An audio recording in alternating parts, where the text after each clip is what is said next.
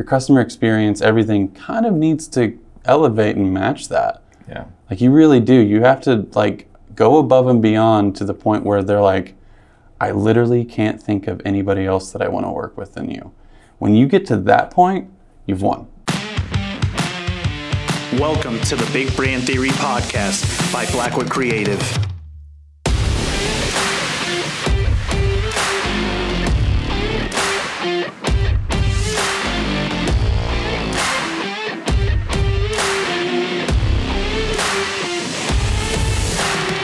Your best referral is your current client, right? They work with you. They're continuing to work with you. They're already paying you money. In theory, you're doing a good job for them. So they should be more than willing to suggest, hey, you should work with my guy or my gal. Mm-hmm. I've got a person that they do that for me, and I'm happy with them because I'm still paying them right on a regular basis. So I think as a lot of us try to grow our businesses and build our sales and all of that type of stuff, a lot of times we can forget about that aspect that our current client is working with us. So maybe we should go to them and say, hey, you got anybody like you or anybody you know, any friends that are business owners or homeowners or whatever your clientele is that I want to talk to them, and can you refer me? Yeah, and you know, people go down that road a lot, especially in sales. They'll only think of the next one. They're like, well, I got them. They're good. They're locked in. I got them on contract. We're doing good work for them. I'm just thinking about the next guy. It's like, yeah, that might work when you're building it up. But when you get to a certain point with a client, like if you have a laundry list of clients and you start scaling too quickly, then your attention gets pulled back from your current clients. That relationship starts to slip. And maybe your quality of work is there, but maybe they don't feel as invested anymore because you're not really giving them their due diligence. They're to establish that relationship even more so, I guess. Yeah, and I've had that experience where the sales experience felt very like, hey dude, how are you? Like real friendly, very attentive. I'd send them an email and literally like 3 minutes later they respond to me and then as soon as I sign that contract and I'm like, hey, I got this question, crickets for days because they've moved on to going after the next fish and they're going after them and I'm over here like, hey, I just signed up. I just wrote you a check. Like I got questions. I need something. And they're nowhere to be found. But if they were, and they were like, hey, we got you covered, and they just continued that same quality of communication and effort through all the way into the process of us working together, mm-hmm. I'm gonna, next time somebody has a need, I'm gonna be like, hey, you need to call these guys because I love them. Every time I have a question or whatever, like we hear that from our companies, from our print shop a lot. I get that like, hey, I emailed in this job and like you guys surprised me and like you had it done or got back to me super quick and thorough and all that kind of stuff. Like we hear that because we're intentional about taking care of our existing customer and not just saying, thanks for order. Okay, next guy. Okay, next. Okay, next. Right. That continued communication is imperative regardless of what you're doing, if it's a service or a product. Because if it's a product, like not just, just thinking about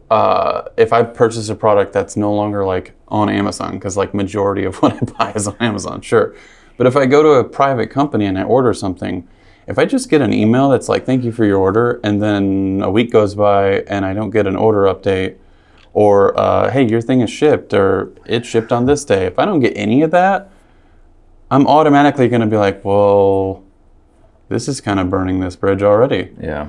And like, I think it's hard because you know that it wasn't like this all the time. Like it used to be like, oh, I could send a letter or send a check in the mail and they would understand, oh, it's going to take like 4 days to get to you or whatever.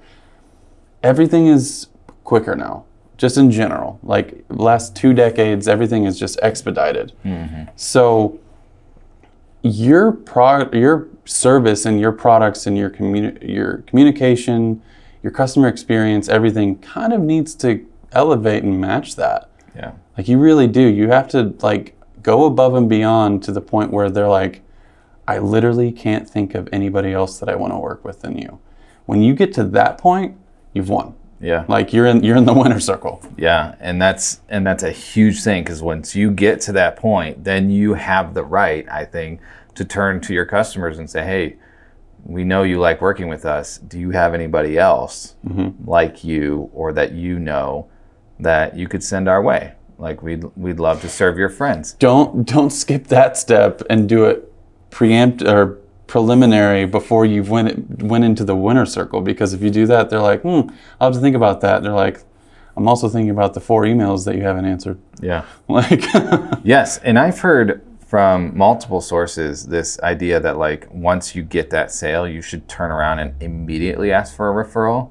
And I would push back on that, because I'm like, I've improved myself. Like, yeah, I've sold them on like working with us is great, but they're still unsure. Like I could have been like a great salesman, and then I do one of those numbers where I'm like, okay, see you later, I'm on to the next one. But before I even do that, I say, hey, do you have any friends that you can send my way? Be like, what about me? I just signed up with you, right. Like, and now you're already thinking of the next one. No, I'm a believer that like prove yourself, and it doesn't have to wait a year. Like, no, prove yourself for a month or 2 or something like that, and then come back and be like, hey, it looks like you've been with us for 3 months now, and things are going well. Like, hey, do you have anybody else that you could send our way? We'd love to grow it with you. And that, I think, is something where somebody's going to be like, hey, you know what? You have proven yourself. I do trust you. I'm willing to put my name on your work and refer you to one of my friends. Right.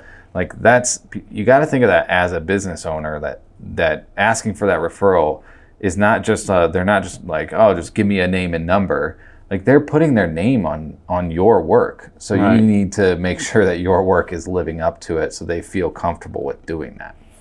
I think of my goal with clients is to basically have them love me as much as we love Apple. Because we only refer them. We stand by their products to the T. Like anytime there's something new, we're like waiting at the bit to, get it. And I think of that in any context of a business relationship is like, we have a business relationship with Apple. We love their products. They've stood by us. And we literally can't think of even remotely going to Windows. Right. So I want that for people that work with us. Yeah. I want people to be like, yeah, there's other options out there. Sure. Like, good job, Samsung. Yeah. But like, no, like I want people to really sit there and be like, yeah, there's literally nobody else that I would call than you. Yeah. And that's where you hit the winner circle. And like, to me, even like the 3-month remark, like 3 months is good, but it's with any relationship, it's like the earlier you ask for things that are a little bit outside of the orthodox, it starts getting into that, like, should you or shouldn't you? The longer you wait and the more you establish that relationship, the more you're tethered.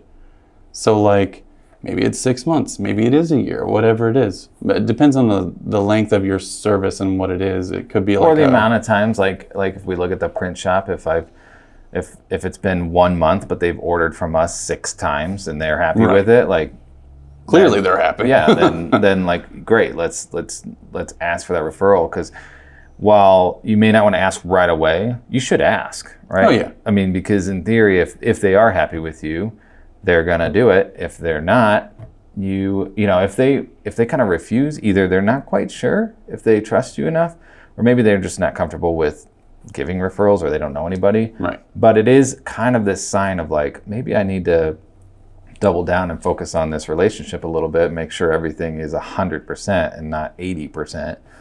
And so it can be good in both ways. I think just checking in and being like, are you happy with us enough to give us a referral?